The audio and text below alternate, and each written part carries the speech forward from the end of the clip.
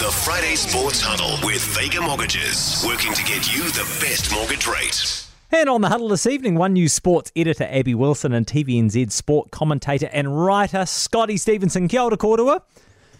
Kia ora. Kia ora. Let's take it straight up the gut. Scotty, we'll start with you. Are the All Blacks going to win the Rugby World Cup? I believe they are. 9 to 12 points for me, Jack, is my prediction. And I've just listened to Sir Michael talking. And look, I think this is a New Zealand side with room for improvement. I think they're in the ascendancy. They're expanding their game plan. I think South Africa, by virtue of the fact they picked 7-1 on the bench, are contracting. They're circling the wagons. And I think that opens up a lot of doors for an All Black side that has shown incremental improvement throughout this competition. I think it'll be a fantastic game of footy. Two very different approaches to the game. But I think the skill level of that All Black side has been showcased throughout this tournament, and they'll be looking to put a full stop on Ian Foster's career and the career of some others as well. Yeah. Abby, what do you think? I'm probably less technical than Sumo. I'm bigger with gut instinct. And I said if they won the quarterfinal over Ireland, they'd go on and win the cup. And they did the first part. I just think, they've got everything to play for, like Sumo mentioned about Ian Foster, that's really galvanised this team. It's sort of given them an extra reason to play for. They've got everything to prove. They're playing for each other. They're playing for their coach. They're probably playing to send a real message to New Zealand rugby.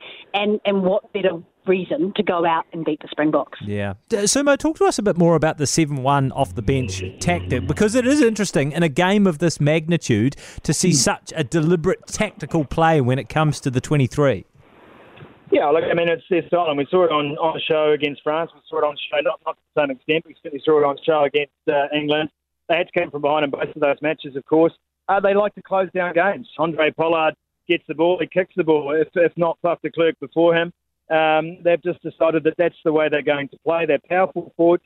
They've also really mobile forwards. The likes of Quagga Smith, outstanding loose forward. He's a great pitcher. And they've just decided to sort of showcase their DNA, I think, Jack. This is what they're going to do. They want to pulverise the All Blacks. They want to beat them at the breakdown. They want to beat them at the ruck. But I agree with the comments of John Hart. It is an interesting move. It's a risky move because if it doesn't come off, if the All Blacks play to their potential and the Springboks don't get the ascendancy in those key areas, then the All Blacks have got plenty more in reserve in the back line to use that ball. Weather may be a factor at this stage. I think the chances of rain are around 60%. But again, I think the All Blacks' skill level in the wet is greatly on top of South Africa's. So, yeah, it is intriguing to me that they've gone down this path because it just shows that they believe wholeheartedly that that's the DNA of Springbok rugby and they're not going to try anything different. Because last time in the World Cup, Jack, they did. They box-kicked and box-kicked and box-kicked through the tournament until they got to the final. They started running amok, and England was suckered into thinking that they were going to do the same thing over again. Yeah. There's no suckering anyone into this. They know what's coming. Yeah, that's a really, really interesting point. Abby, they both come into this final having won 3 Rugby World Cups each. Does the winner of this game get to hold on to the title of the greatest rugby team ever, do you think? Well, I think we've got to say greatest male rugby team, because remember, the Black Ferns have won 6 titles of their own. Yes, you call me out. Yeah, I fall on my sword there. Yeah, the greatest men's rugby team. Yes. I mean, you'd have to say bragging rights is on the line. I just hope it's a game like that Ireland game, which it probably won't be, but I just hope there's drama. I hope it's close. I hope it's exciting. I hope we see rugby played in a way that fans want to support. I think that's what it comes down to. And I think if the All Blacks play well and the Springboks play well, I'll actually be happy no matter who. Well, I'll be happier if the All Blacks win, but I want it to be a good match. I don't want that quarterfinal to have been the highlight. Yeah. Scotty, do you think the Nations League thing is a good idea? No, in a nutshell. I think this is just more shifting the deck chairs from the World Rugby. I think once again they have made the Pacific Islands indentured servants to the game. There's so much to unpack. Look, this is not revolutionary in any way, shape or form. I think the metaphorical references in the press release that came out of World Rugby about this were overwrought, overblown, and frankly unfitting of an organisation that has done nothing to change the power structure of the game with this move. We've heard comments from the Pacific Islands around this. Promotion relegation in 2030. So what are we talking, 7 years from now? There is no way in hell they're ever going to have promotion relegation. There's no way they're going to have it in the north, and there's no way they're going to have it in the south. This is the rich getting richer, and there's nothing surer than the fight coming with the clubs and the international jurisdictions, because that is where the next battleground will be. Abby, are you going to do the all-nighter, Black Caps Black Caps Australia before the Rugby World Cup? Probably not. I know you might. I reckon you might get 3 or 4 hours sleep, depending on how the cricket goes. Yeah, no. At 22 weeks pregnant, I think I need every hour of sleep I can get. That's my excuse. But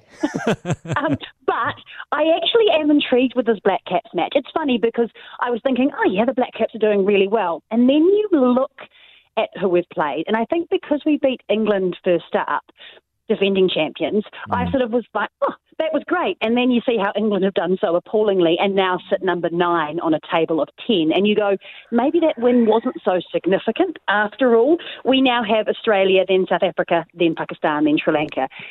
If we're going to make, continue through the finals, we have to beat Australia. And unfortunately, they seem to be finding form just at the right moment.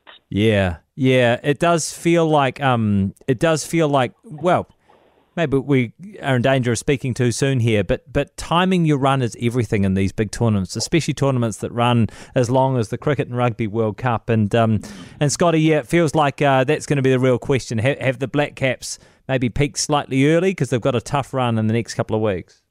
Yeah, look, Sri Lanka, Pakistan, South Africa, Australia to come in this tournament. I think they've done enough to show that they are still one of the threats to win this tournament.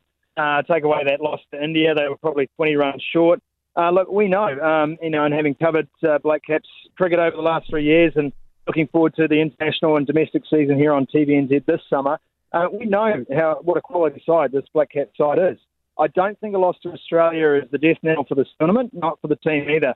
I think they're going to be in that semi-final mix, but it will be really interesting just to see the mindsets of both sides, the result of this fixture on Saturday night, early into Sunday morning.